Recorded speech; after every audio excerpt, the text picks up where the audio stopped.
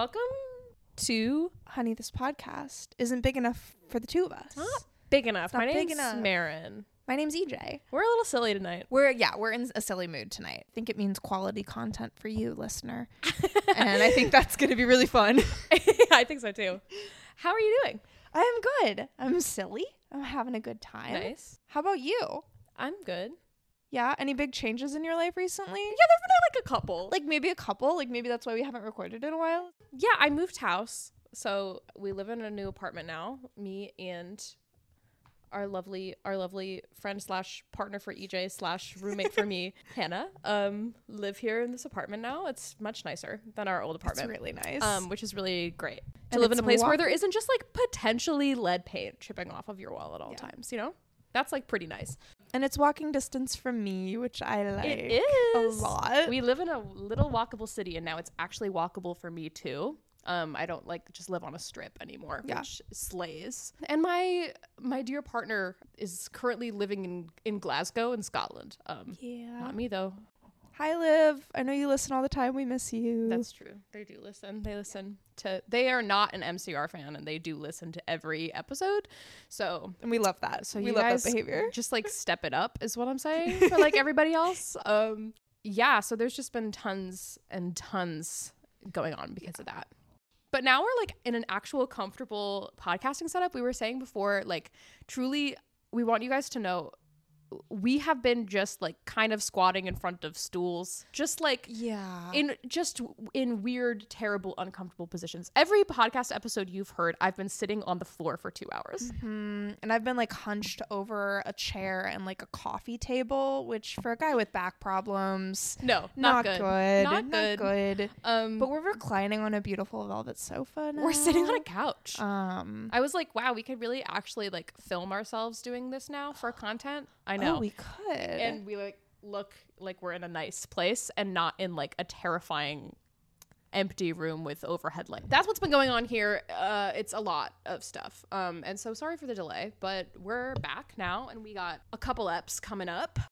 We're taking a bit of a break from the angels of it all. Yeah. Here's Just a pause. Here's what's happening. We love to research. We Yeah. love to like bring you a very carefully planned and plotted episode about like high academic theory and My Chemical Romance, but it Yep. takes a lot of effort to do this. Yeah. And we're busy and popular, so it's hard. So we're gonna do a couple of like filler episodes, and then we'll get back to Angels. Yes. Once we read a Yeah. couple of books. Yeah, we realized that like, so the next episode of Angels being about, you know, disability and illness. Oh, we want to read like 3 books for this episode, like truly 3 books. And we just don't have the goddamn fucking time. So we're taking a pause to talk about some things we know really well. Yeah.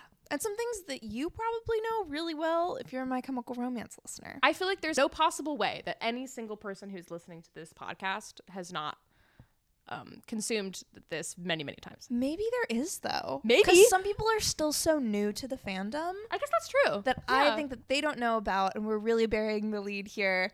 Life on the murder scene. Life on the murder scene. We're talking about her. We Yeah. really realized I was like, hey, we haven't done a Life on the Murder Scene episode yet. What's the Which matter is with crazy, us? Isn't that insane? I Because know. it is foundational. It's It foundational. is absolutely like one of the canonical texts of My Chemical Romance. It is. Also, if you hear road noise in the background, it's because I live on a busy street now. Yeah. And I'm going to try to edit out as much as possible. But if you hear some, deal with it.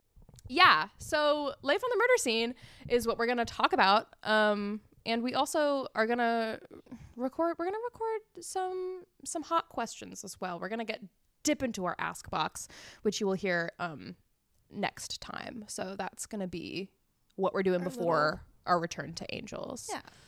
We got another mailbox episode. which mailbox. we really liked doing last time. We thought it was a great way to just kind of pile a lot of questions together and like group them together around similar themes. Yeah. So we're going to try and do that again. And it's a lot of fun to talk about so many different things in one episode too. I have a lot of fun just like going through and getting to wear a lot of hats in one thing, you know.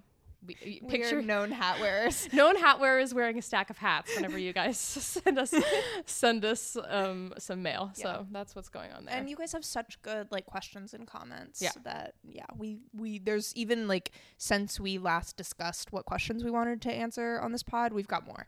Yeah, So and we love them. It's awesome. Yeah. Everything that you guys send in is so fun. It really is.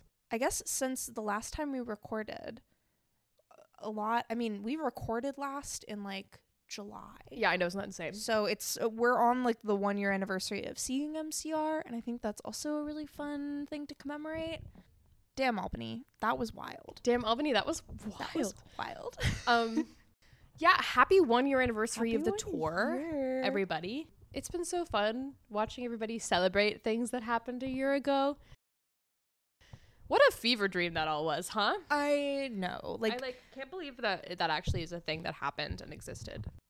Seeing all of these things get like commemorated. Like today is the 1 year of the nurse outfit. Ugh. And oh my God. Ugh. Like I remember seeing all of those GIFs that came out like immediately after, like the little Gerard's smile when they see themselves in the monitor. Insanity. Insanity. Yeah. They look so pretty and they know it. They know My it. God. Like we were treated so well by this whole experience. Like things that I could not in my wildest imagination have thought would happen happened. It's just really cool to see a band that, like, as we're going to talk about today, and as we talk about every episode, but as we're really going to talk about today, like, really defined a culture of a period of time and a type of music. Like, be so aware of both their position in that coming out of that time period and how they're looked at now. Like, they're just so aware of, like, how they're perceived by their audience, how they've always been perceived by their audience, how they were and now they're not, etc. So it's just been it was just such a cool, like, looking back on it now a year later, it's a really cool time, and it's a really cool thing that happened, and like all of the audience and like band interactions were really cool. Yeah. So anyway, I'm so grateful for it, and I am hopeful that we will get more, and if not now, then soon, and if not soon, then eventually, and I'm so grateful. Thank you, My Chemical Romance. Yeah. Shall we? Yeah, let's do it. Let's do it. I'm drinking a beer. Hold on. Yeah, I'm gonna do the same. So, where to fucking start with Life on the Murder Scene, huh? That's a great question. Life on the Murder Scene. If you are one of the MCR babies who you're new to the fandom, Welcome. We're so excited that you're here. So glad that you're listening to our podcast. Weird that this podcast is your intro. You know what? If this podcast is your intro, I'm really happy for you. That's true. That's you're true. Cool, no, actually, that is true. Like, yeah. you're cool. Yeah. Statistically, probably this is not the case, but maybe. I don't know. So if you're not aware, Life on the Murder Scene, it's a documentary. It is About My Chemical Romance. It's a documentary about My Chemical Romance. It was released in 2006. Here, let me say confidently, and you can edit around it. It was released in 2006. It was released in 2005. And then you just pick whichever one of those is correct in editing. I'm going to put this whole thing in it. Fuck you. 2006. 2006. Yeah. So I was right the first time. Great. And I really hope you edit it to make me look smart in knowing that. So, it was released in 2006. It is part of the broader Life on the Murder Scene album. Yes. Which had a lot of live versions of songs. And then it also included the documentary. It is 2 hours long. It is truly, every time I sit down to watch it, I'm like, why the fuck is this movie so long? It's really long. Arguably, like, way too long. It doesn't need to be as long as it is. But here's the thing. I'm so glad it is. I'm so glad we have it. I'm so but, glad like, we also, have it. why'd you make it so fucking long? Edit. Yeah. Edit. Or, like, really, I don't know. What would you trade? What would you cut out? Right? Yeah. Right? Yeah. I don't know. Yeah. I mean, I would just edit some of the stuff down. You could anyway, probably, yeah. you probably could. Anyway, but write in with what you'd cut from Life on the I'm Murder not. Scene. Yeah, I'm not complaining that we have more content. Yeah. So, it's a documentary. It follows the band, kind of from pre-Revenge through the production and release of Revenge, their growing popularity, and it starts to foreshadow some Black Parade stuff. Yeah. So it's a really cool document from a time when before MCR got as big as they were going to get. And we get to see them pre a lot of fame.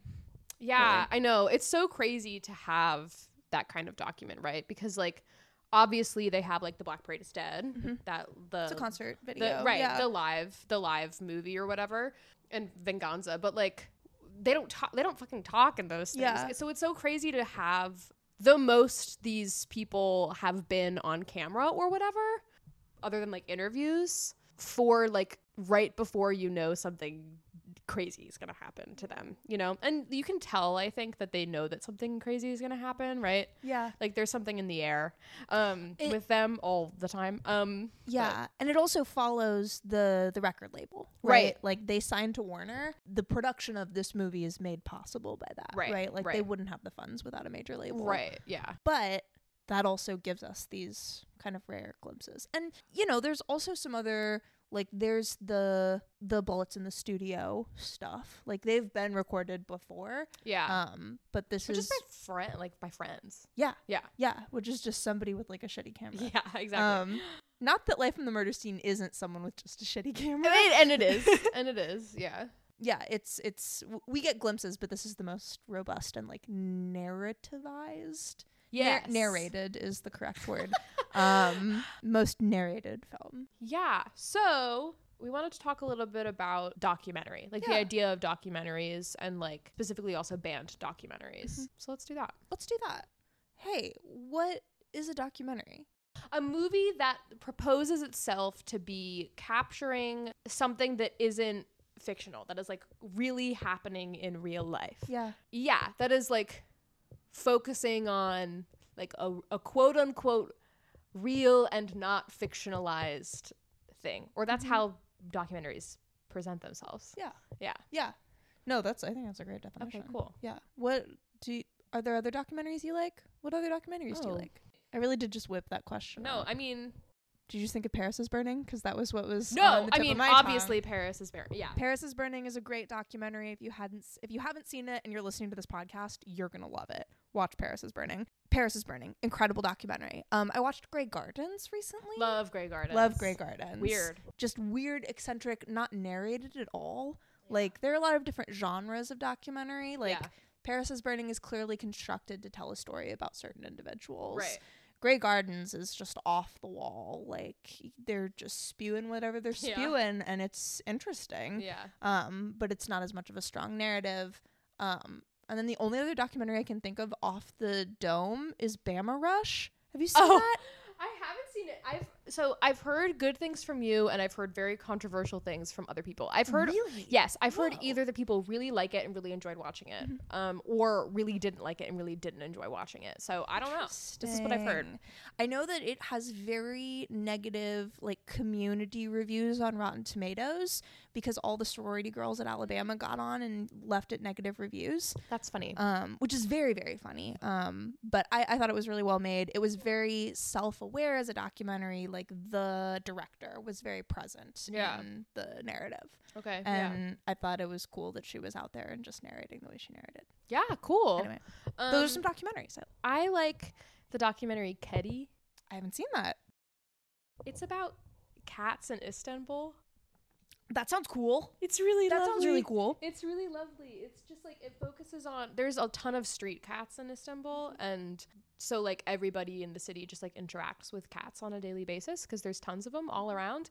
It's just extremely sweet. It like follows like a couple of different people, one person who's like a fisherman, one guy who owns a shop, one guy who like an artist, whatever. It's just really sweet, and it's a beautiful, like Istanbul's a beautiful city, so there's a lot of really beautiful shots of Istanbul and like Turkish culture and just like really, really cool stuff, and there's some lovely cat stuff in it as well, which is just really, it's so sweet. It's really beautiful. I don't watch a ton of documentaries, but I do watch a lot of like nonfiction TV stuff. Yeah. I love Anthony Bourdain. Oh, yes. Anthony Bourdain's No Reservations, etc.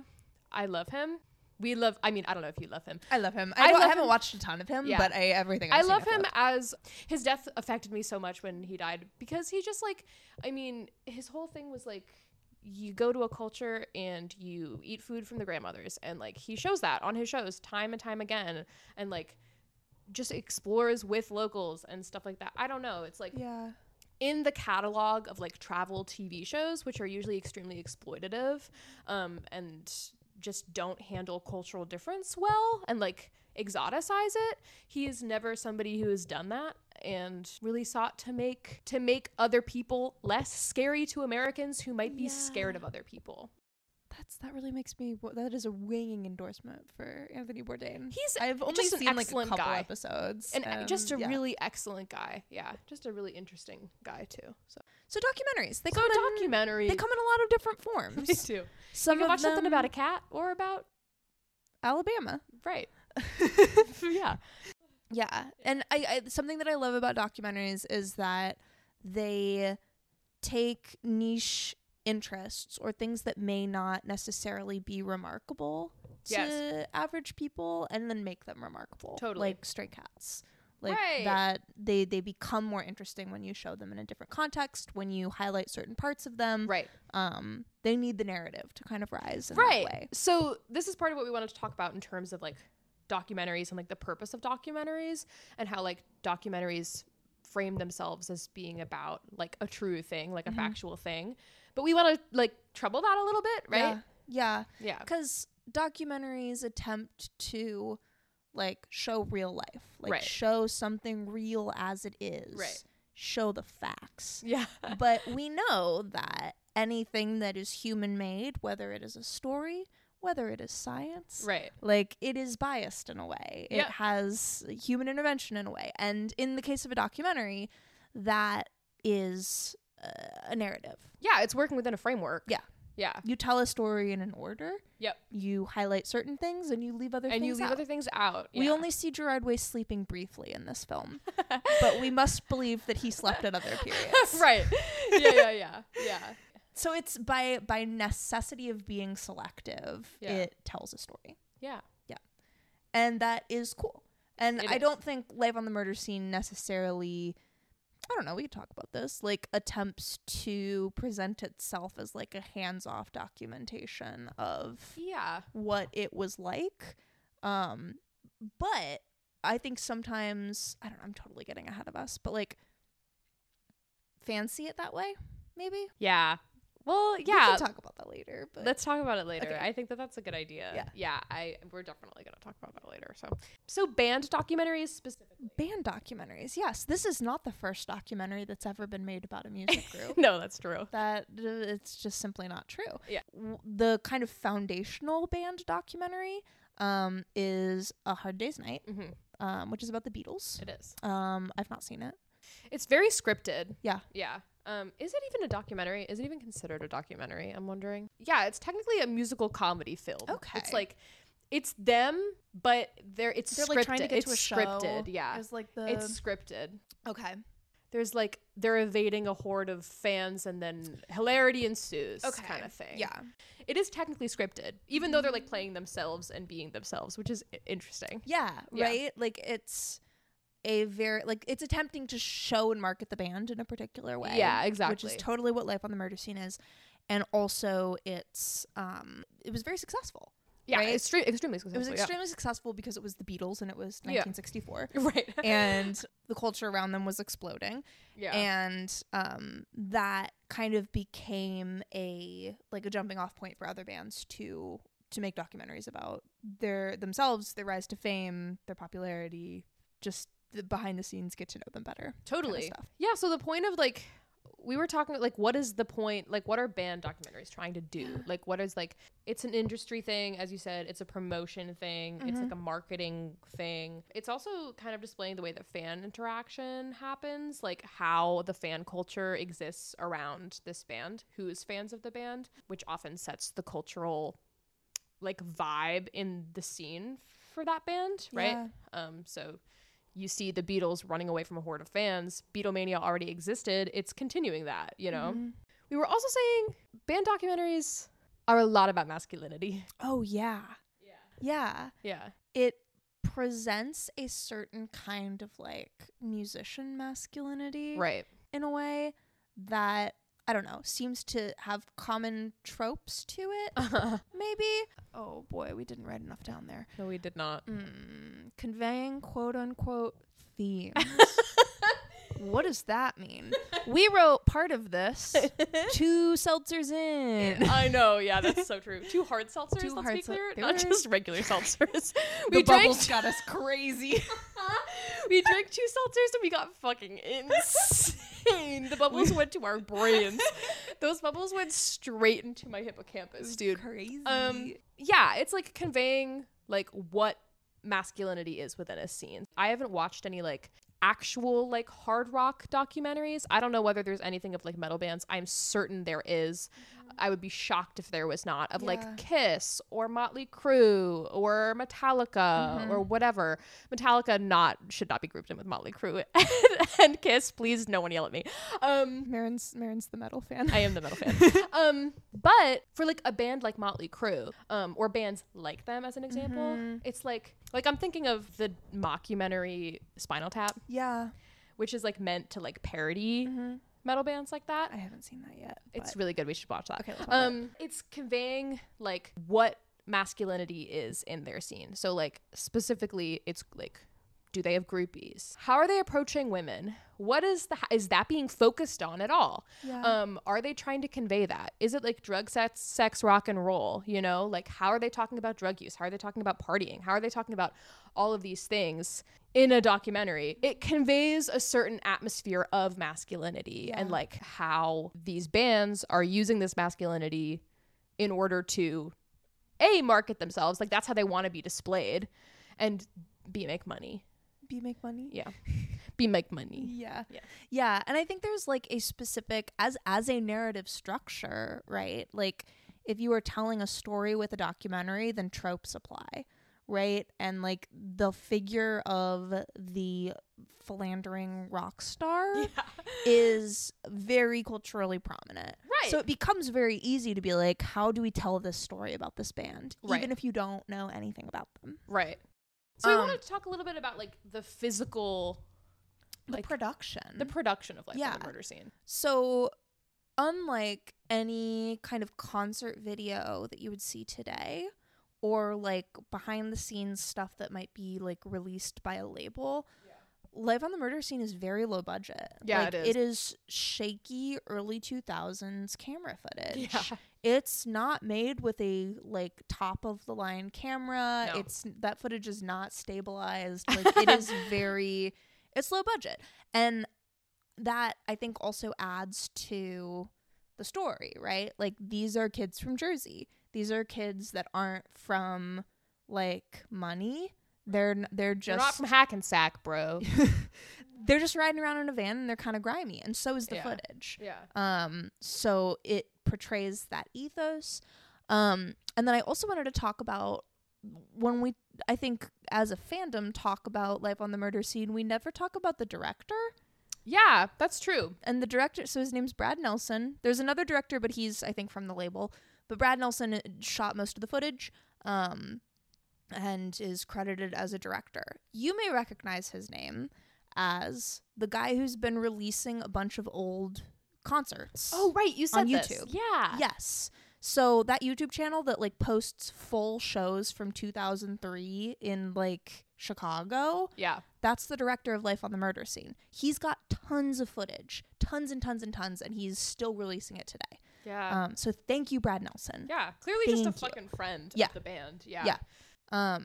So I just wanted to give him a direct shout out. Cool. Because he's still around and he's still doing cool shit. Yeah, absolutely. Yeah, so there's a low fucking budget. Also, the editing. Let's do a film talk, guys. Oh. The editing of the movie is trying to convey something about the band. What's the editing doing? There's a lot of frenetic cuts. There's a lot of booming music. There's some funky little. There's a theme. There's a vision that's being created. Also, the font is a specific thing. the title cards. The title cards, like, it's just really trying to convey a vision of this band, which is that they fucking go for it. Yeah, that they are busy, they are moving, Yeah. they're going somewhere. Right. Like this had to be 2 hours long because Right. like it keeps that frenetic energy up for an entire 2 hours. Yeah, and then which they is just also like crazy. play Give 'Em Hell Kid on loop. Yeah. Yeah. I'm not complaining, I know. but I know, I'm like, there are other songs on that album, you know that, right? but yeah, that editing kind of, I think, structures it at a pace. Yeah. That is very, Right. I don't know, powerful, forceful. Yeah. Frenetic is a Frenetic. great word. Yeah. Yeah, so like that's our intro. That's what we know about documentaries. That's what we know. I kind of wanted to dig up like more theory about documentaries, but I couldn't find it because I did not go to film school. I'm sure we have some film folks listening. Hey, if you're a film folk and you're listening, send us your articles about documentaries. Even if That'd it's be just great. like the title of the article, I'll track it down. Yep. I but- took one film class in college and loved it. Yeah. But basically all I can reference theory-wise from that is the male gaze, and that's about it. So please send over stuff that's relevant. Yeah. We'll chat about it and read Yeah. it, whatever. All of my film classes were in Spanish. Oh, yeah. Did I tell you about this? No. There were enough, like, I got to the level of Spanish where it's like, and now you get to learn, like, you get to take fun classes, but they're just in Spanish. That's fun. Which was really fun. And we just had a ton of people that wanted to teach about film. That rules. Like, that's cool. 5 film classes in Spanish. What the fuck? Yeah. That's so cool. Okay. It was Nice. very cool. So I can talk about it in Spanish, and I was also just using theory that I learned in English to talk about it in Spanish. So Totally. whatever. Yes, film folks, send us your stuff. Let's get into the actual content of the movie. What is this film about? What is it about? Should we also what's not foreshadowing? Pull back the curtain a little bit and say, like, we didn't watch this again for this episode. That's true. We watched it a year ago. Yeah, that's true. When you had COVID. When I had COVID. Yeah. Oops. But From an MCR show. Oops. Yeah. But yes, so it's been a minute. But I think we've got quite a few bullet points. Yep. Yeah. So yeah, we're just gonna kind of talk about, you know, if a movie is trying to convey a narrative about something, right? If they're trying to craft a narrative about what this band is about, let's talk about what this band is saying that they're about. Yes. What is the narrative for this? What's the narrative? What are the themes they're conveying? Yes. There are so many. Themes. We literally, capital, themes that they create for themselves. So Yeah. I feel like the one we should start with here is Gerard Way Addict, because I that think is that's true. the largest It is. overarching kind of occurrence yeah. in the film. So this film follows the band through a period where Gerard was really struggling with drugs and alcohol. Yeah. Really struggling with addiction. And we see that very viscerally in this movie. Like, it's uncomfortable to watch. Yeah, it is. Someone who's doing so much better now have such a hard time then. Yeah, scary stuff. But that exists because this is a story about them getting better.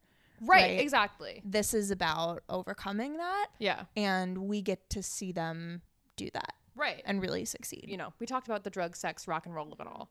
This is so anti that. I mean, and we'll talk about that a little bit more with some other things in this, but specifically like the way that the drug and party culture is conveyed in this is very much like, it's really interesting because it's very much like Gerard is doing cocaine. And it's like, you're telling me Frank Iero wasn't doing cocaine? Yeah, they're all. I don't believe you. I They're think all they doing. were They're all- all doing yeah. drugs. We know that they're all doing drugs. It's a very funny way that they're trying to frame it, where it's like this guy had a problem with it and then got better. Yeah. They're all partying. You can see them drinking and whatever. Not in the way of like, we have a bunch of groupies and we're fucking with a bunch of groupies all the time, because they're not those kinds of dudes. But they're drinking and they're hanging out and they're whatever, and you can see them doing it. It is very distanced from the traditional masculinity, like drug, sex, rock and roll of it all. It's not romanticized. They're like really not romanticizing it. I think that that's like really what it is because they're focusing on Gerard's thing, like Gerard's addiction so much and Gerard's story so much that it becomes not romanticized at all.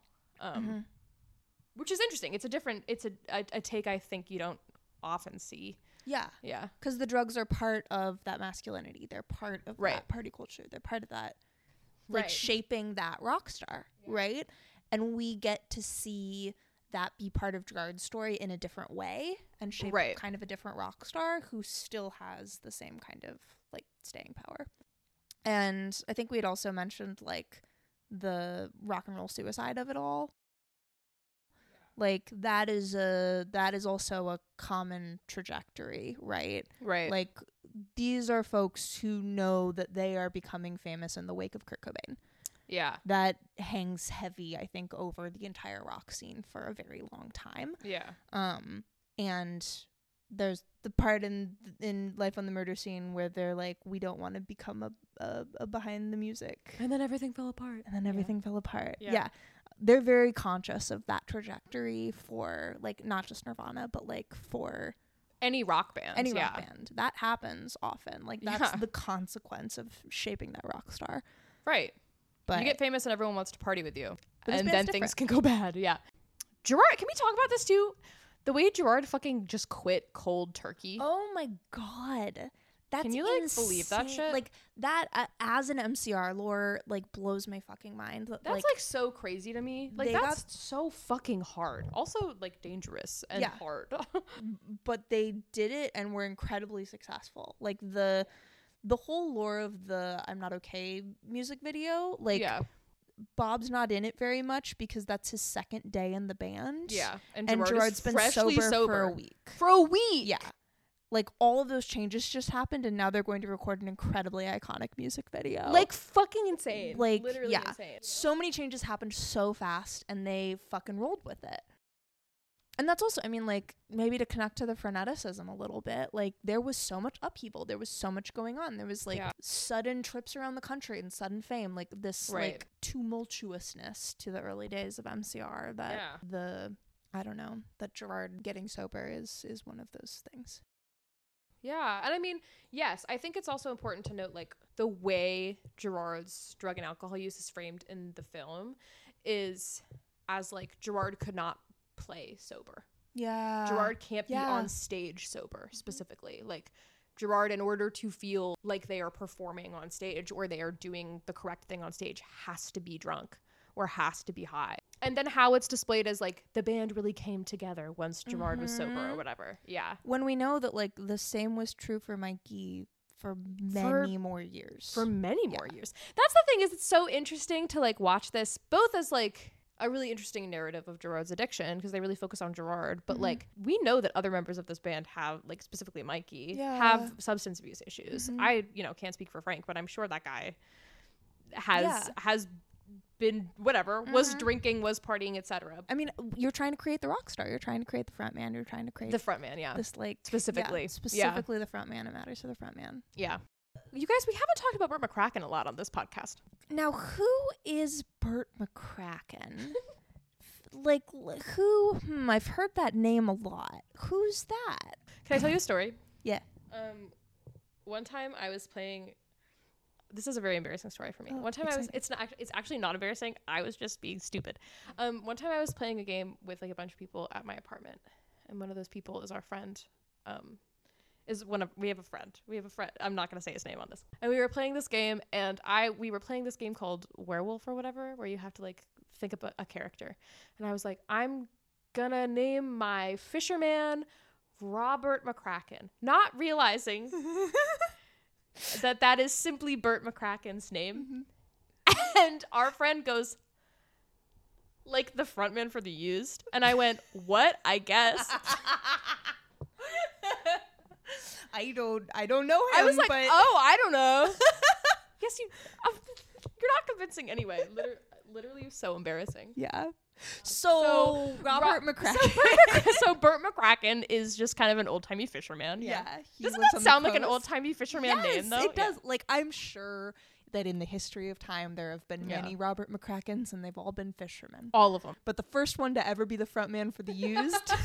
So Bert McCracken, frontman for The Used, toured with MCR a lot. The Used and MCR went on tour together.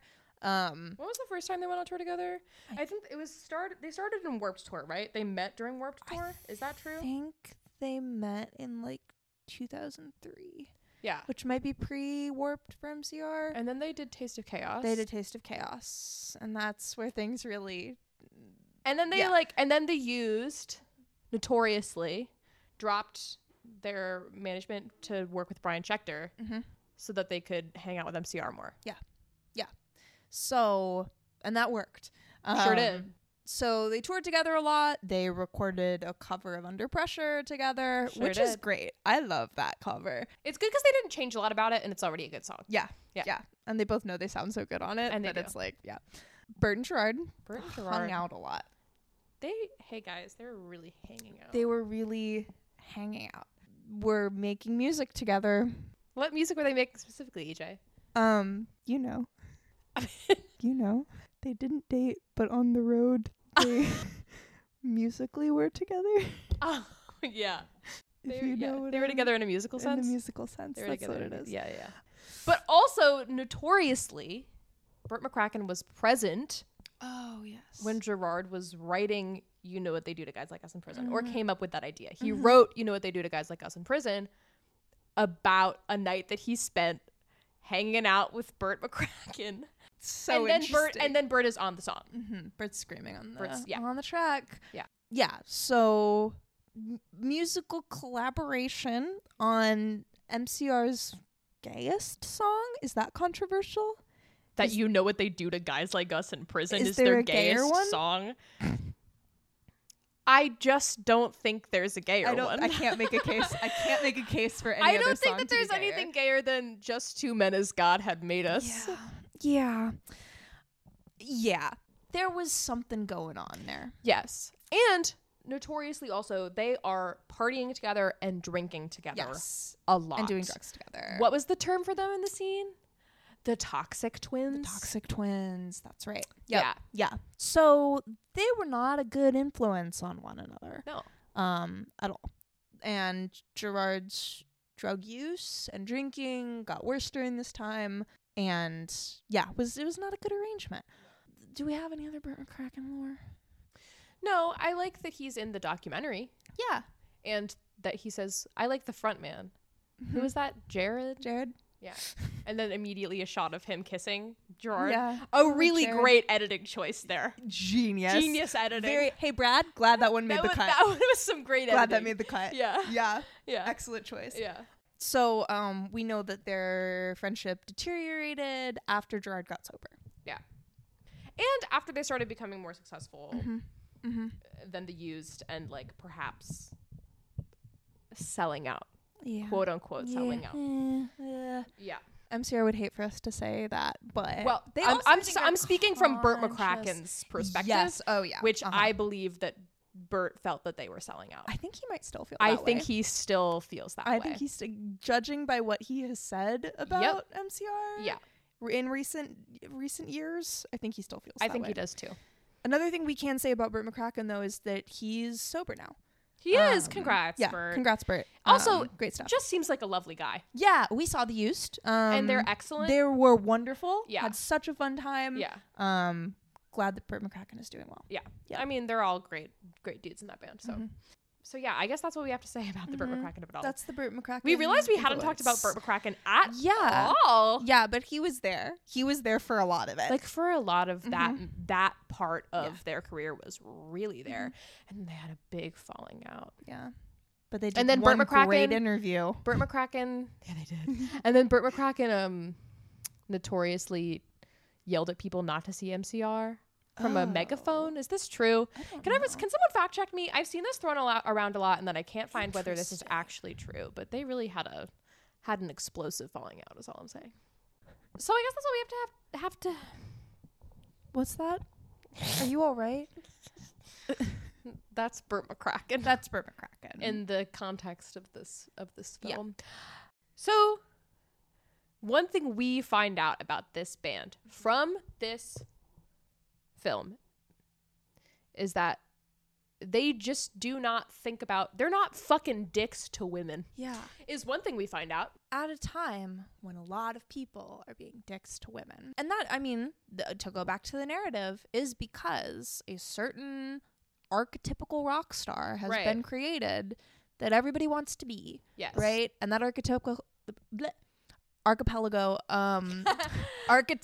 rock star is shitty to women. Yeah. So people are thinking that's cool. And also people hate women and yeah. want to fuck women at Yeah. the same time. So that Which too. is a great combination. Yeah, right. Also just Love like that misogyny combo. in general as a combo. Yeah. We've had some folks write in about this and then also just talk about this. And we've talked about it a little bit too, but I mean, I think we're going to answer a question about this specifically in what will be next episode. Yeah. But, you know, Hayley Williams has talked a lot about coming up in this scene at the Yes. time and how it was really, really fucking hard to be a woman, front woman or whatever, you know, Yeah. to be the head of a band at this time. Was really, really hard if you were a woman, and is, you know, is still hard It's now, I'm still, sure. yeah. But is so much less hard now, I would say. Yeah. Especially in the scene, quote unquote, what it has become today is a lot more Right. like young women and queer people. Yeah, there's a ton who of are us, excited so, about yeah. music. Like Yeah. And we find out from this that they don't take shit from dudes who hate girls. yeah. If The shitty famous line. dudes and shitty rock bands want you to show them your tits For a backstage pass. to get a backstage pass, What are you gonna do? what are you gonna do? You finish it because I don't remember. You're gonna spit in their fucking face and tell them, fuck you. Changed my life. Yeah, Changed my life. it's pretty fucking cool. As a fucking tween, seeing, like, going into watching this, just being like, I'm just gonna watch this movie, blah blah blah, and then seeing the front man of my favorite band say that, I was Yeah. like, on stage, Yeah. say that on stage, not just say it behind the scenes, say it fucking on stage in front of people, where some dudes are gonna be like roll their fucking eyes at you. Hell yeah. Something I read about that specific scenario, like there were specifically guys on that tour who were show us your tits to get backstage. Oh yeah. But another part of that was show us your tits to get backstage and you can we'll let you meet Gerard. You can meet My Chemical Romance. You can meet My Right. Chemical That's Romance. how it's introduced in the movie. Oh, it is. Okay. Is Gerard is like, so we were on tour with these bands and one of them was saying, if you show us your tits for backstage passes, you can meet My Chemical Romance. And Gerard goes, I lost my cool. He goes, I lost my cool in this very New Jersey way. Love.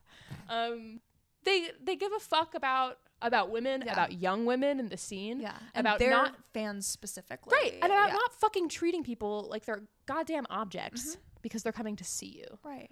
Now, like later, obviously, having like heard Gerard talk about like the people who inspired him to do music, namely people in Riot Girl, Sleater Kinney, stuff like that, whatever.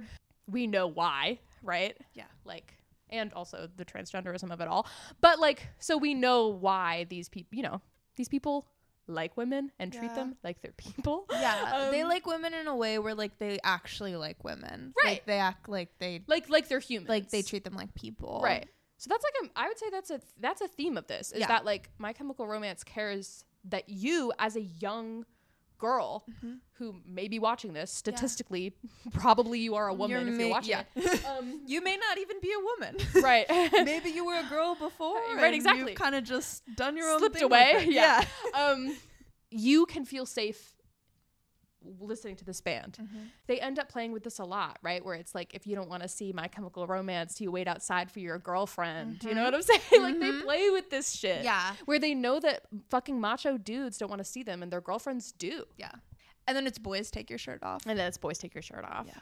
Beautiful. It's beautiful. It's beautiful. Yeah. Like they really care about and respect their fans and treat them as people. Yeah, exactly. So this becomes one of the narratives they're like casting about themselves is that they give a fuck. They give a fuck about their fans. They want to save their fans' lives. They give a fuck about who you are. Like, and they're also not going to be like, you know, they're not going to take advantage of you. They don't want to see your fucking tits for backstage passes. They want you to have fun at the show. And that includes being safe. Right. Right? That includes being safe, like, on a, like, sexual harassment level. And also just on a, like, if you fall down in the pit, Gerard's going to stop the show. Right. Right? Like, there's there's a level of care there. Yeah, and they don't want to fuck groupies. They want to play D&D. They want to play D&D. Yeah. Oh! And it makes them all the more fuckable, which is just it's a tough. bad cycle. But I know. oh, it's hard. I know. That's all right. Yeah. All right, what next? Jersey? What's a theme? New Jersey. New Jersey. The New Jersey of it all. The New Jersey of it all. New Jersey in this film is constructed as the grittiest, most dangerous place in America. On planet Earth, maybe. On even. planet Earth, maybe. There's just dead bodies laying around that anyone could come across in New Jersey. Yeah. And like the way that they talk about it makes it seem way worse than it is. So funny. Yeah.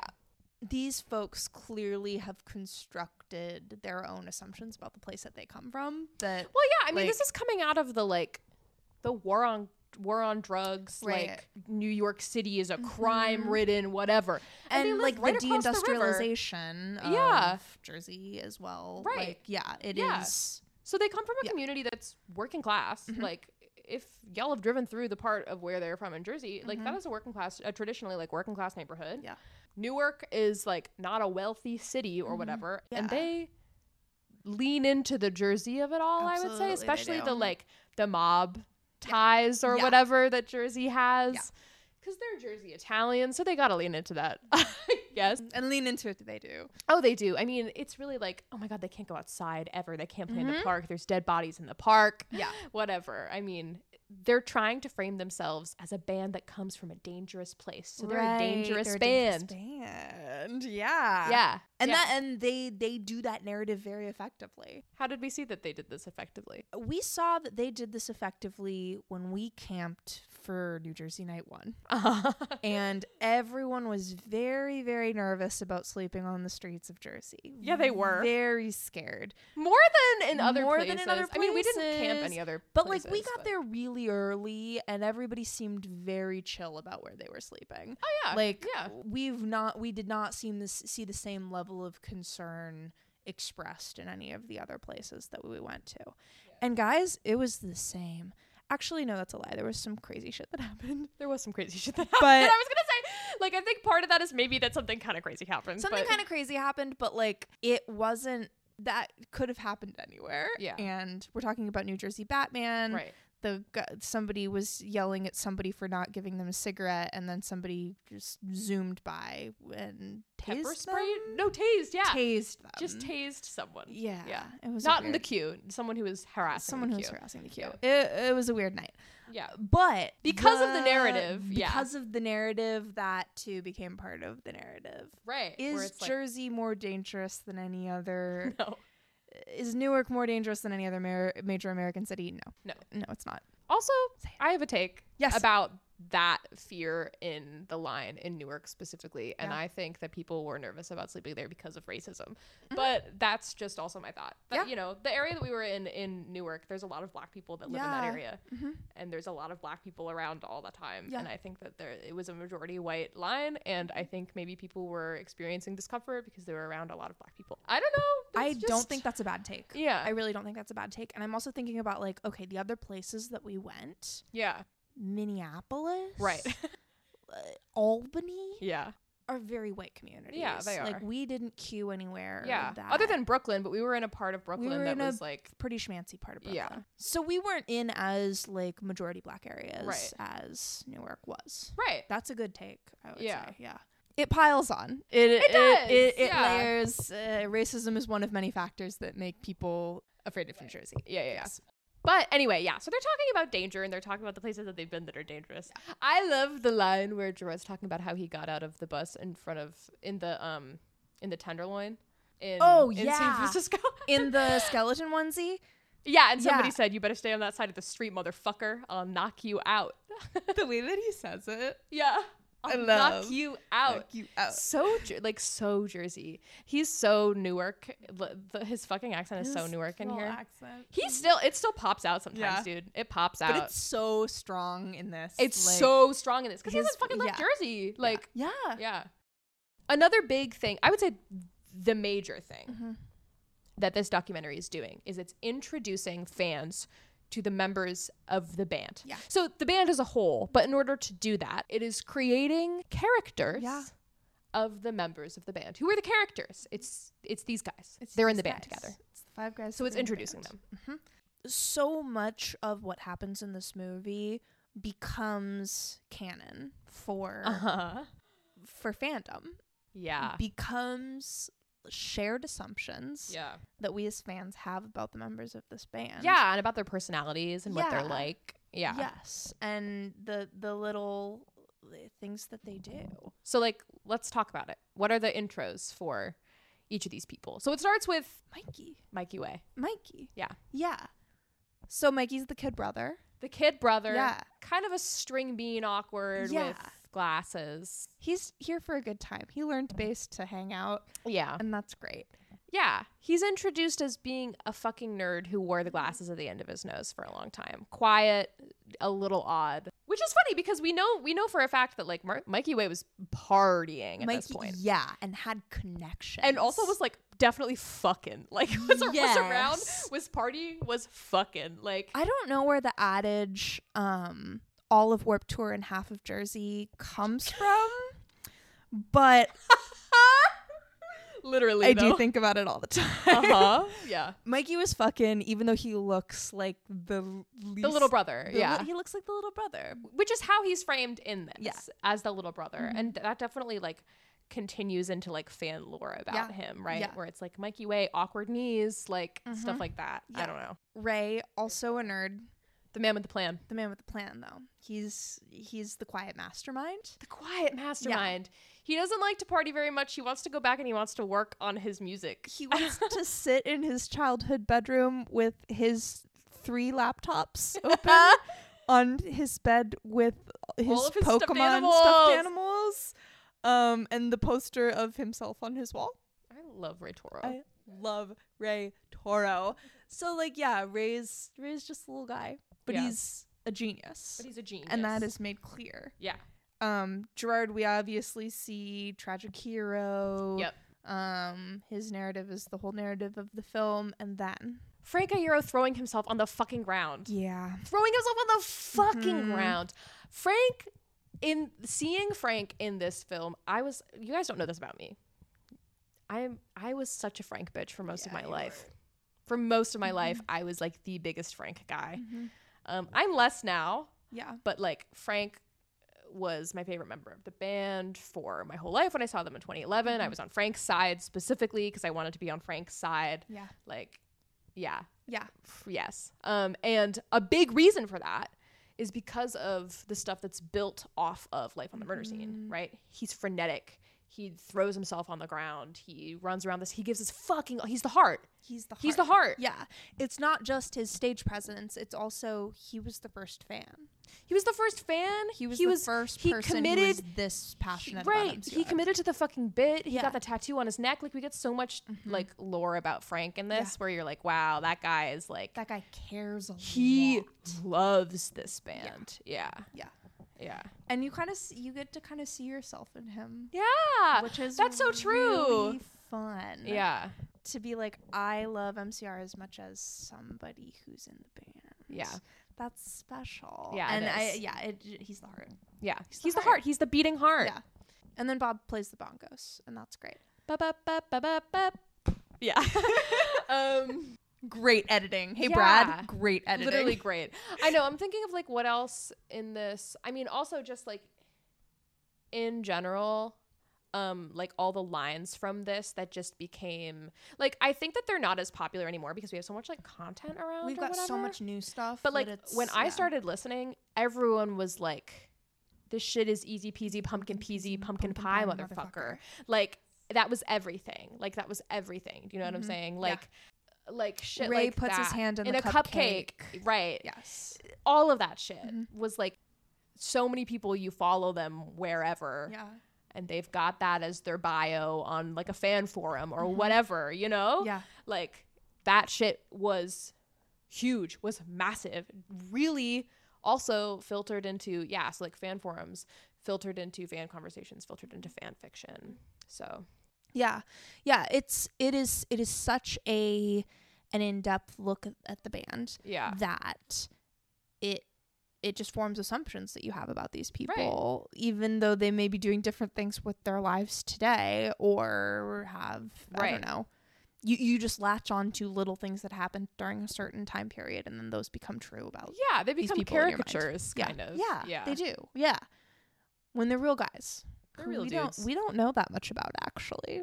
Right. It's like none of their personal lives are talked about at all in this, of course. Yeah. Yeah, I mean, this was we know that it's a huge thing for fans, but it was a huge thing for fans. It's the text, it's the required text now, but it's not as much of a huge thing now because we have so much now, I feel. We have more interviews, we have more whatever. Like, there's so much to look at and read and archive and focus on and whatever. And, like, at this point, like, this was before these guys were, like, really on social media. And so you don't have Gerard's tweets. You don't have, like, any of their, like, internal thoughts at all, really? Yeah. Other than in interviews. Yeah. So, like, it was huge. It was a huge thing to have. Like. And even then, like, being able to find interviews, you had to go to the store and purchase a magazine and turn to page 14, right? Like before YouTube. And then there was YouTube. Yeah. But like YouTube wasn't as widespread or popular. So I think like it is a common text because we didn't have as many common texts back then. Yeah. And the internet wasn't built the way that it's built right now. Right. Exactly. Yeah, that's definitely true. We're back. We had an apple crumble break. My beautiful partner made the most delightful apple crisp, and we took a little podcast break to just have a little apple crisp. So good. A little happy crisp. Delicious. Hey, really, I have a personal question for you. Yeah, what's up? Have you used my bidet yet? No, I haven't because I can't figure out how to use it. Oh, I'll show you. It doesn't shoot up. Oh. Every time I've tried to use it, it has gone straight. Oh no. Which is not where the butt is? My butt is. Well, you can angle it. I'll explain it to you. I tried. I got a bidet. I also that's the other exciting update about my life is I got a bidet. Man's got a bidet, which is great for me. Fancy. I'm happy for you. Thank you. I took a huge shit the other day and I was like, damn, I wish I had a bidet. Even though I've never actually used one, but I was like, I feel like this is what it's for. Here's the thing. Let me tell you something. This is a little bit personal for the pod, but I'm going to tell you anyway. My butthole is so stoked that I have a bidet. like really big time. Like, wow. Anytime I have to go anywhere where I have to use rough toilet paper, like any kind of toilet paper, like rough toilet paper, I'm like, this is torture. This is medieval torture. Like, yeah. My quality of life has been so significantly improved by purchasing my own toilet paper. Oh, and that not too. being subjected to like college toilet paper or like work toilet paper, which is always like it's 2-ply but barely. Like, would you like to like wipe your ass with like a sheet of copy paper basically? No. Yeah, at that point you just pull a piece of paper out of the printer and it will be more comfortable. It will. No. I'm a Cottonelle bitch and I love good toilet paper. Yeah, there you go. Well, anyway, I love my bidet. I very much recommend that people get one if they have. You got to show me how to use it. If you have $100 extra, buy a bidet. It probably saves you on toilet paper too, dude. We have like not used like any toilet paper at all. Since we have not bought more toilet paper since we moved in. That's great. I know. Okay. Anyway, this is my pitch. After the pod, Marin's going to show me how the bidet works. Yeah, I know exactly. If you're like from Europe, you're like, what?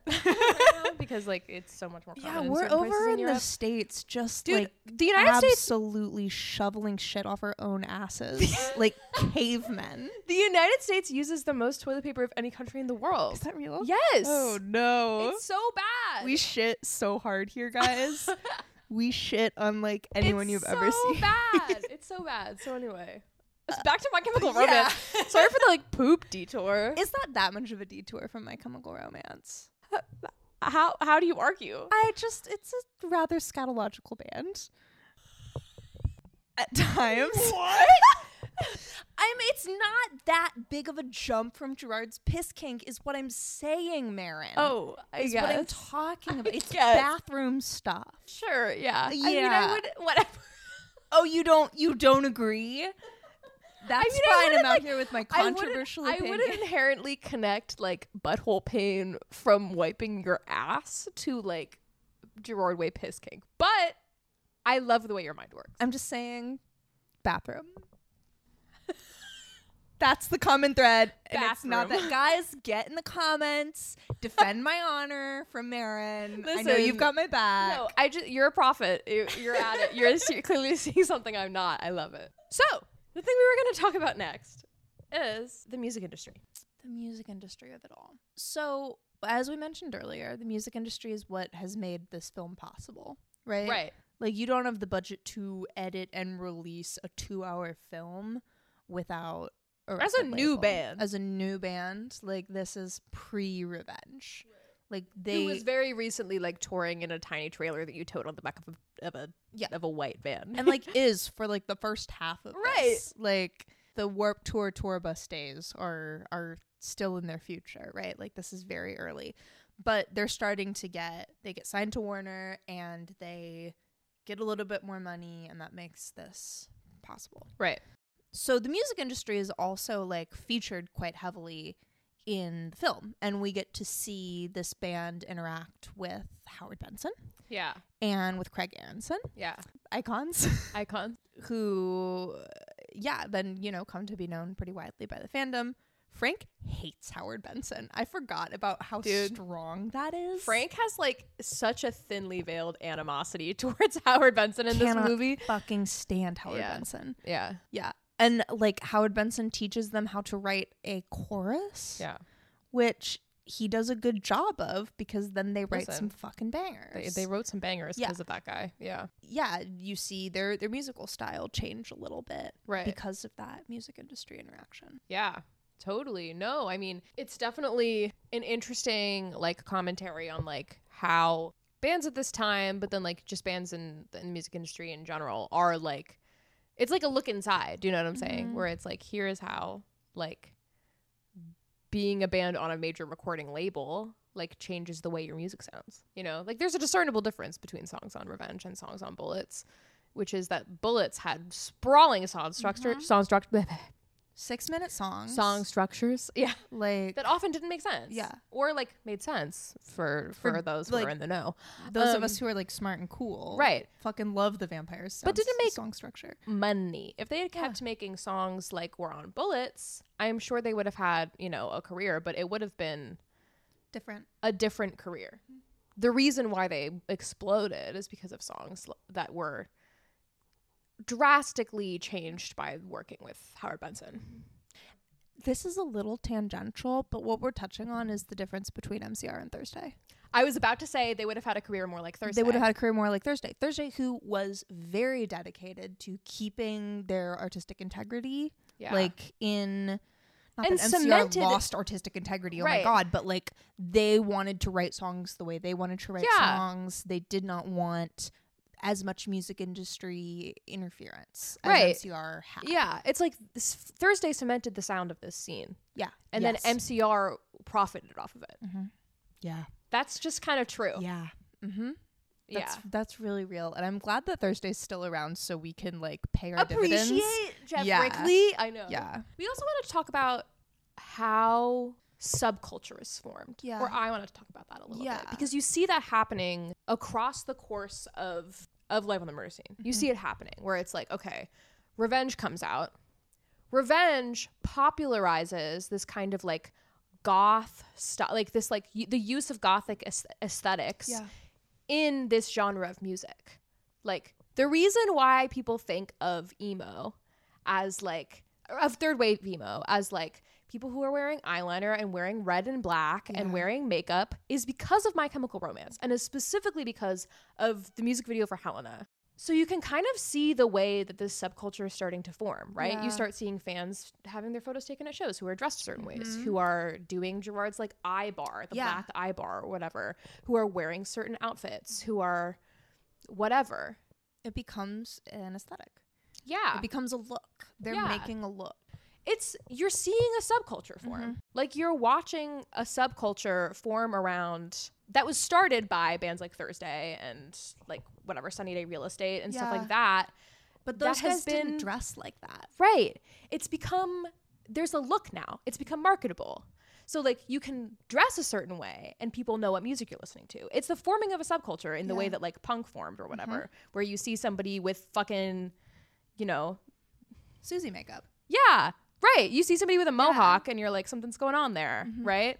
So yeah, I can identify by what you look like, what you like. Exactly. Yeah.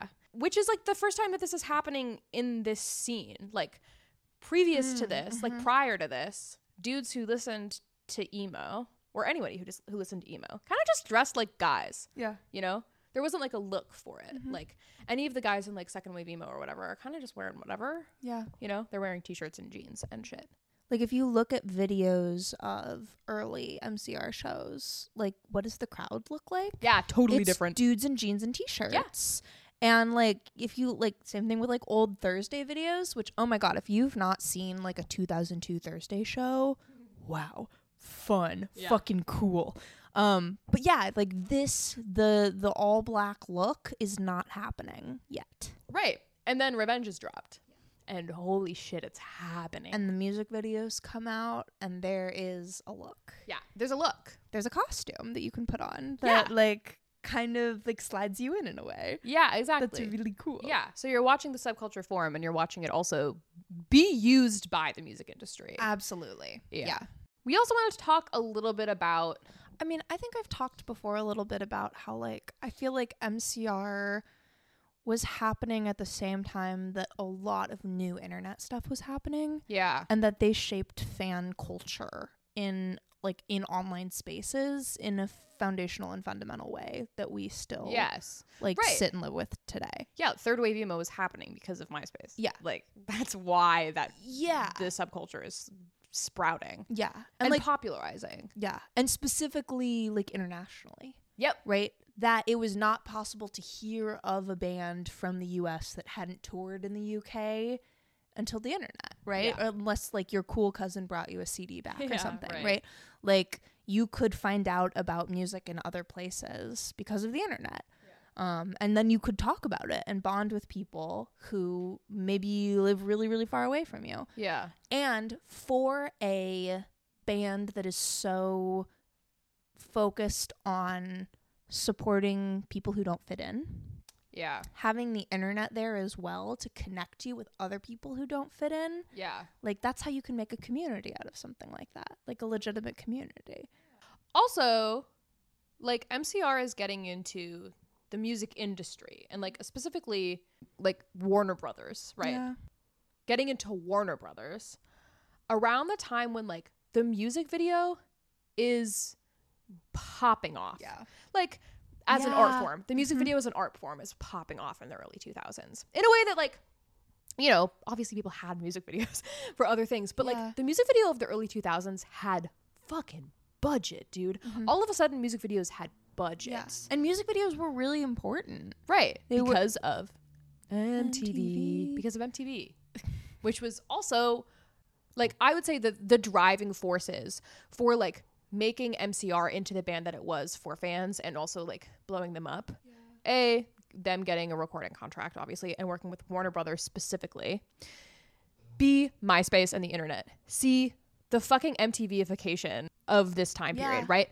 That, like, their music videos were on MTV a lot. Their music videos were made to be played on MTV. And people were watching MTV. Right. Like, I do in fact remember getting up in the morning and watching MTV before I went to school. Me too. Yeah. Like, what a time. Yeah. So many years ago. Yeah. But, like, that it was something that people just did every day. Yeah. Or watching, like, the best music videos of the week kind of recaps shit. Yeah. Yes. Totally. And I was also, I mean, like, we put this in a broader category about MySpace, but, like, as a social media, MySpace was very music focused. Yeah, that's super true. Like, you could put music on your page, which was huge. There were, like, free downloads that you would have on MySpace. Yeah. Like, it was about music in a way that other social media is not at all. Yes, totally. Yeah. Yeah, that was another way that they were promoted. Well, that's the thing, is it's like all the social media that's popping off at this time. So, like, MySpace and then YouTube in 2005. Yep. YouTube started as a music video site. Like, that is the reason why people started, like, that's the initial reason, I think, why a lot of people started using YouTube. Is just to whatever, post your videos. But, like, early YouTube, there's not a lot of shit on there until people started using it for music videos. And, like, you used to just be able to, like, put a song up there. Yeah. You could make, at age 9, I believe I was making Fall Out Boy lyric videos, which were, like, stayed up there for several years until they were taken down. Like, music copyright was not happening 100%. in the same way on the internet. It was the fucking Wild West. It was. You could just put out music that you liked on the internet. Yeah. Because maybe that group didn't have a YouTube page yet. Right. Anyway, old internet, very cool. Very Love cool. internet history. Very cool, yeah. I mean, I feel like we were, like, you know, YouTube popped up in 2005. Mm-hmm. So I was 7, 8. I was 8. Can I do math? No, I was 8 years old. I was 10. Yeah. So like it's so interesting to be this age because it's like we really remember like these things starting to happen, right? Yeah. Like we remember things like MTV and then also remember like the start of YouTube and shit like that, like very, very early YouTube, or at least I do remember like very early YouTube and stuff. And like that's how I got into MCR is through YouTube. It's wacky, it's interesting. It just made it so easy for you to like not just listen to music but to get a vibe for the bands that you liked. Yeah. Like, what do they look like? What do they act like? Like, that was so different. MTV really made MCR. I mean, Yeah. it's the first like TV performance they did was for MTV and shit, you know. So, oh man, no, EJ, you're making editing so bad for me right now. If you don't hear from EJ again, it's because they're dead and I killed them. You better leave that in. Okay, so people know to look for my fucking body, Marin. So one awesome thing about Life on the Murder Scene is that it is happening right before MCR gets even bigger, and that they've got so many other cool things in store that we as listeners know about. Yeah. But like, it's not even fully formed for Gerard yet. It's not even fully formed for anyone in the band yet. Yeah. But you're starting to see. Yeah, I mean, hearing them talk about like the first time that they had like police escorts or whatever, I'm like, dude, just you fucking wait. You're about to get thrown in with the wolves. Yeah, it's gonna be absolutely crazy for you. I believe that the song that they preview is "I Don't Love You." Yeah, is that I Don't right? Love You. Yeah. Yeah. So we hear an early version of "I Don't Love You." They talk about recording in the back of the van. Yeah. And then we also see these amazing elements of theatricality. Yeah. So at the very end of Life on the Murder Scene, you see them parading a coffin through the streets of London, which I love. It's so cool. And like, imagine being a fan camping out for that show. Yeah, right. And then a funeral procession goes by. I would have shit my pants.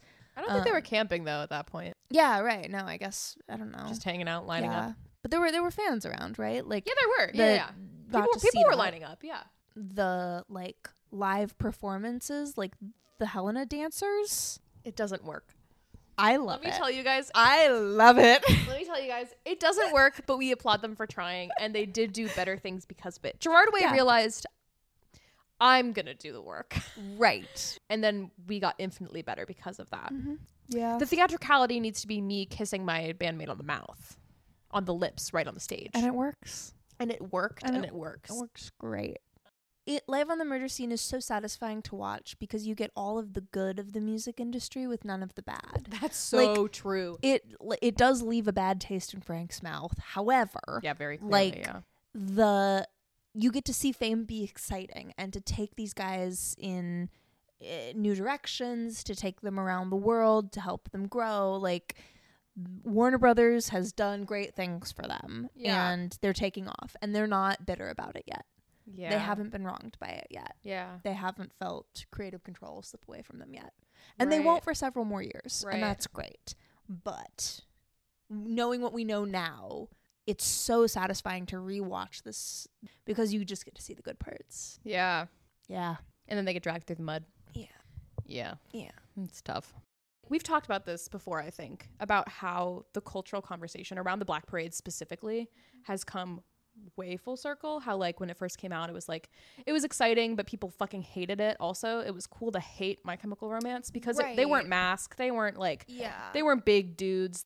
It was cool to fucking hate the Black Parade when it came out for dudes who liked music or whatever. Yeah. And then, they went on tour with Linkin Park. Really, since they broke up, I would say, but specifically in the last 5 to 8 years, have we seen people being like, hey, the Black Parade is like one of the best albums of the 2000s. Yeah. Like watching them get their flowers, pretty crazy. Mm-hmm. But specifically because of the theatricality of it. They got their footing with it. Like they were doing some theatricality stuff during Revenge, but they really leaned way the fuck into it. And I mean, it paid off then. Yeah. But like, I don't think they like fully saw like the rewards for that until recently, or like how people respond to that. Yeah. Fully until recently. Like things like that take time, right? Like they necessarily have to. But I know that they have talked about like knowing that they needed to go so big that it almost felt impossible to do that album. And then they did. And they executed it. And they did not flop. And they did not overpromise. Yeah. Like, it is that big of an album. It is that sweeping of a project. That, like, they knew what they were doing and they did it well. My Chemical Romance, I think, in general, is a no-skip band. But the Black Parade, that's a no-skip album, baby. That's an album where you need to carve out 45 minutes to sit down and listen to it. It's like it's a fucking album. Like, we don't it's like a project. Like, there are still bands that are making fantastic albums, right? But that's not what the music industry is centered on anymore. No. Like, there's also not a lot of rock operas, just in general. Like, I mean, people don't do like a rock opera a lot, but also because like the investment isn't there, right? Like, I'm sure, I mean, like there's a lot of great concept albums since then. There's not a lot of specifically rock operas. Yeah. So what else about the future? We see Umbrella Academy stuff. Yeah. We see just stuff that has not been released yet. We get little previews about it. And that's really exciting now, seeing it as a fucking Netflix show.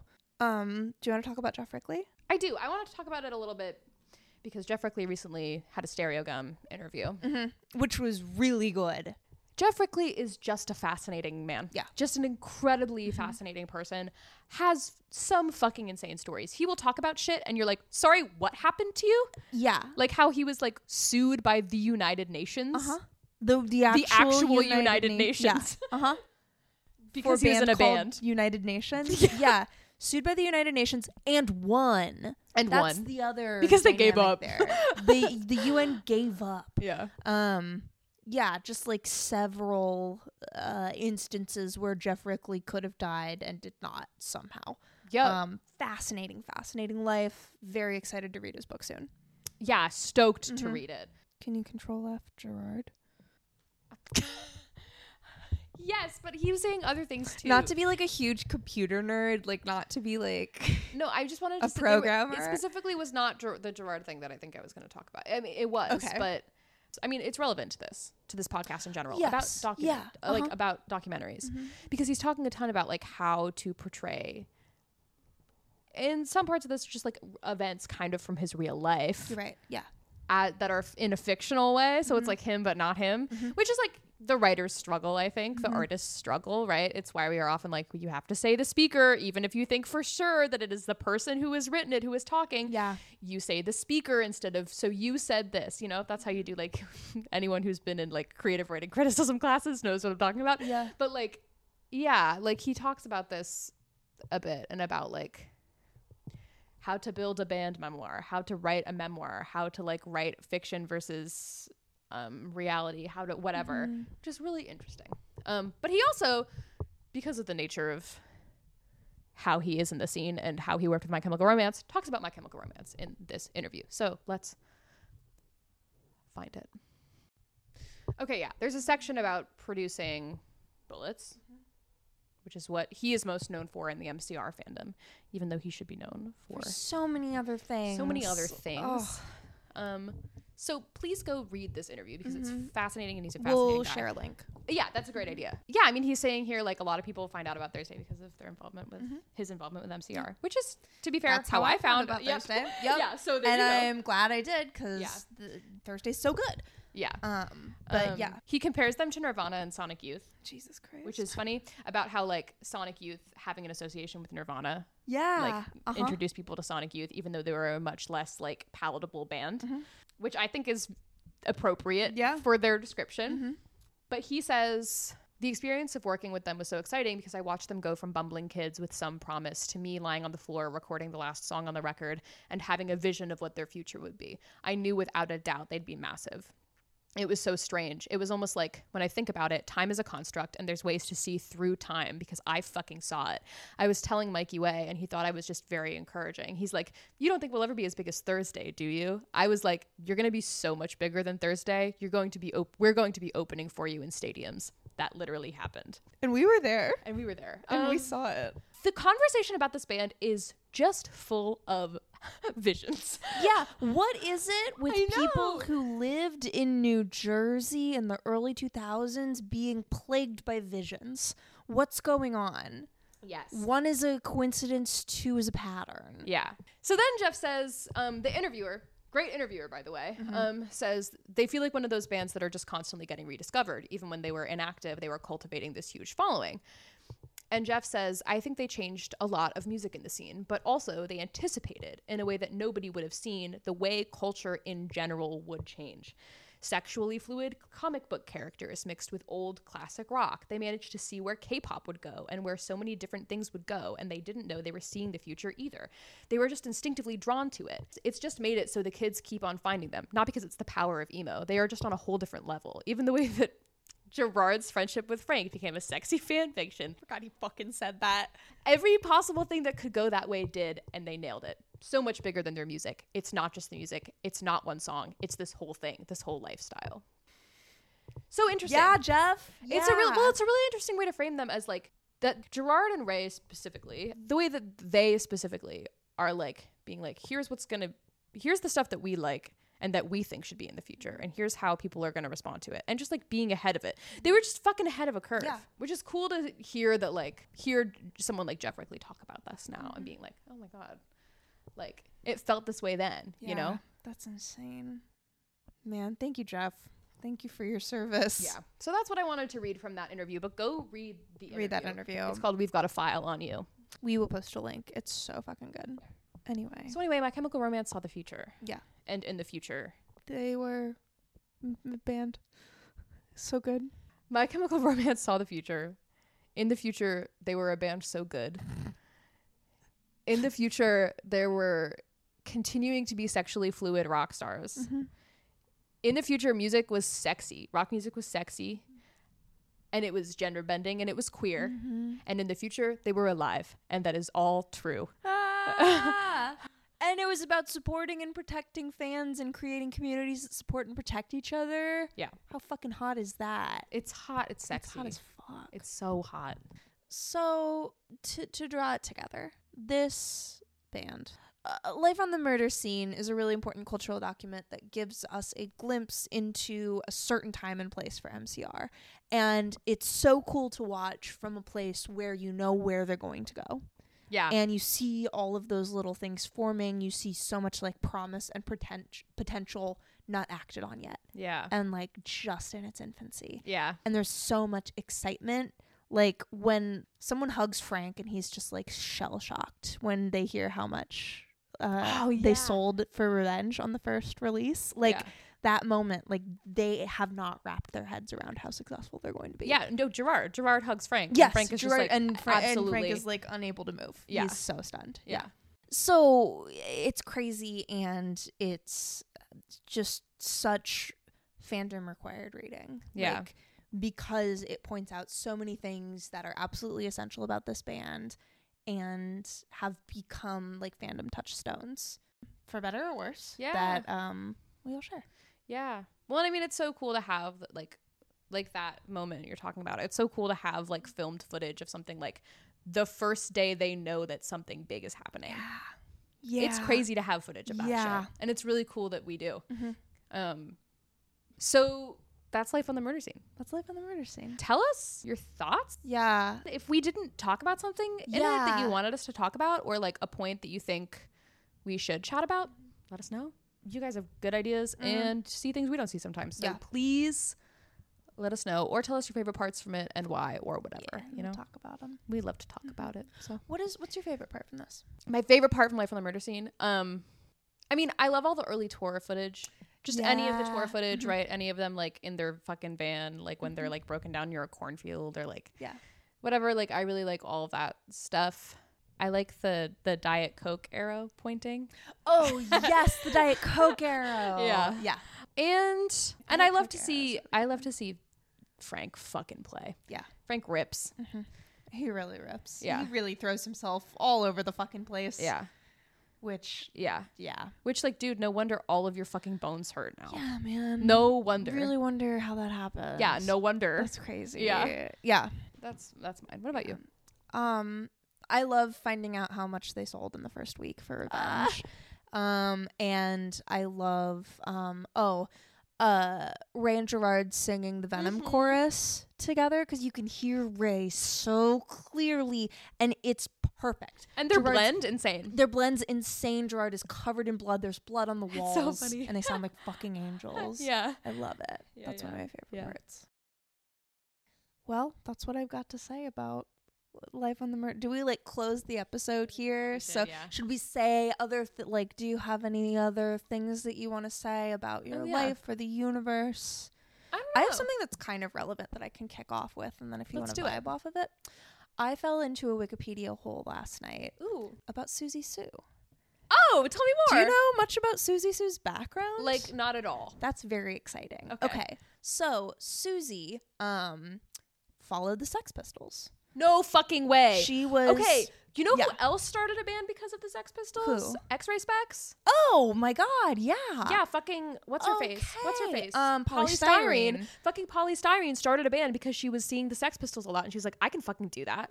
Okay, so that's where Susie and the Banshees also came from. What the hell? But, like, so she and, like, several other people followed them around, and she was the one who was doing her makeup like that first. And everybody else copied her, right? So she's the, like, scene trendsetter for early goth in a very, very fundamental way, right? But then there's also this very old video from, like, I don't remember what date it was from, where it's an early TV interview. It must be, like, 78 or something with the Sex Pistols. So they're drunk out of their mind. The interviewer is drunk out of his mind. Yeah, everyone's fucked. Everyone's fucked. Yeah. And they're kind of like quipping back and forth. One of the Sex Pistols swears. I don't know the members of this band. I'm not a Sex Pistols nerd, whatever. But one of them swears, which was a big no-no on British TV back in the day. And it was like during an hour where it was like the first time anyone had swore like that on broadcast television.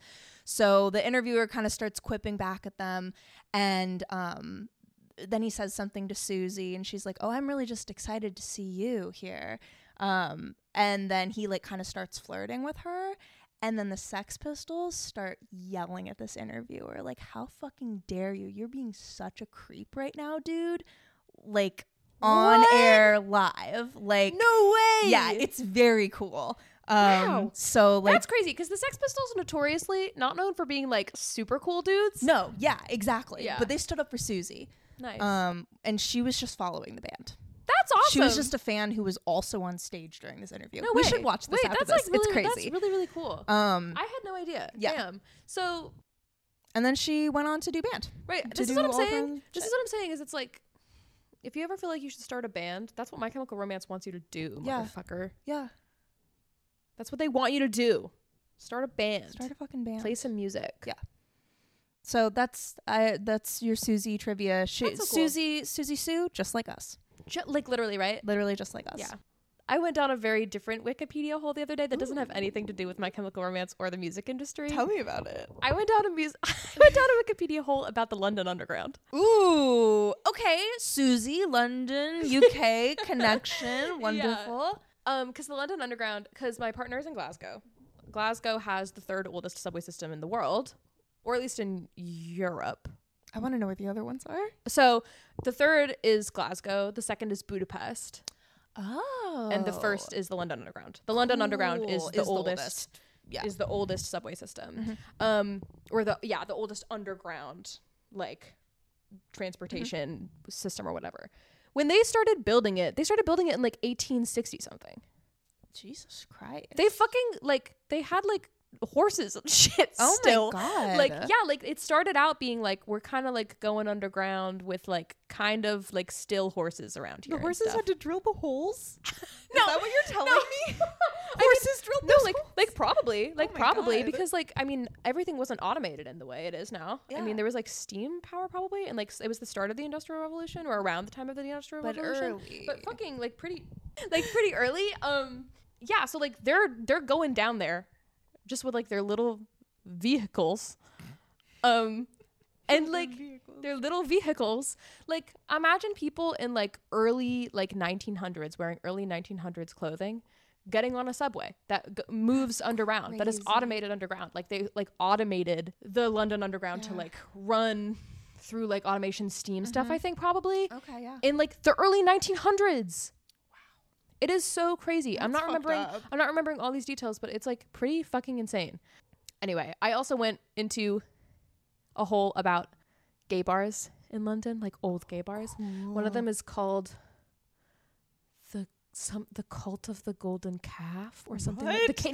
The Cave of the Golden Calf. Oh, I love that. Which is like, it's described as being like Oscar Wilde was there even when he wasn't there. Oh. You know, like that's the vibe of it. Oh. And then like the longest running lesbian bar, like known lesbian bar in the world, was in London as well. So Was or is still? I don't know whether it's still open. Love to learn. I love to learn. Love to learn some stuff. Love to learn. All right, well, we're going to watch a Susie Sue video. That sounds good. And you should too. You can find us. Oh fuck, we need to close the podcast. Thank you for listening to our podcast. Thank you. You should leave us a review on Apple Podcasts. You should. We love reading them. They make us very happy. Yeah, they're really cute. It also helps other people find our podcast. Yeah. So that help us spread the word. You should leave us a rating as well, either on Spotify or on Apple Podcasts. That'd be great. And you can find us at honeythispodcast.tumblr.com. You can. You can find us at honeythispod on Instagram. Yeah. You can find me at boy-zone.tumblr.com. And you can find me at tasteofchaos2005.tumblr.com. You can go long form and email us at honeythispodcast at gmail.com. And that's it. Yeah. And you can just send us a mental message through the airwaves. Yeah. Yeah, we'll feel your vibes. Just send us some vibes and we'll feel them. We're tuned in. Don't worry, we're tuned in. Yeah, just like we hear tune to you. the right channel. You'll know what it is when you feel it. Yeah. And And like we will too. and we'll chat. Yeah. Cool. See you on the airwaves. See you on the airwaves.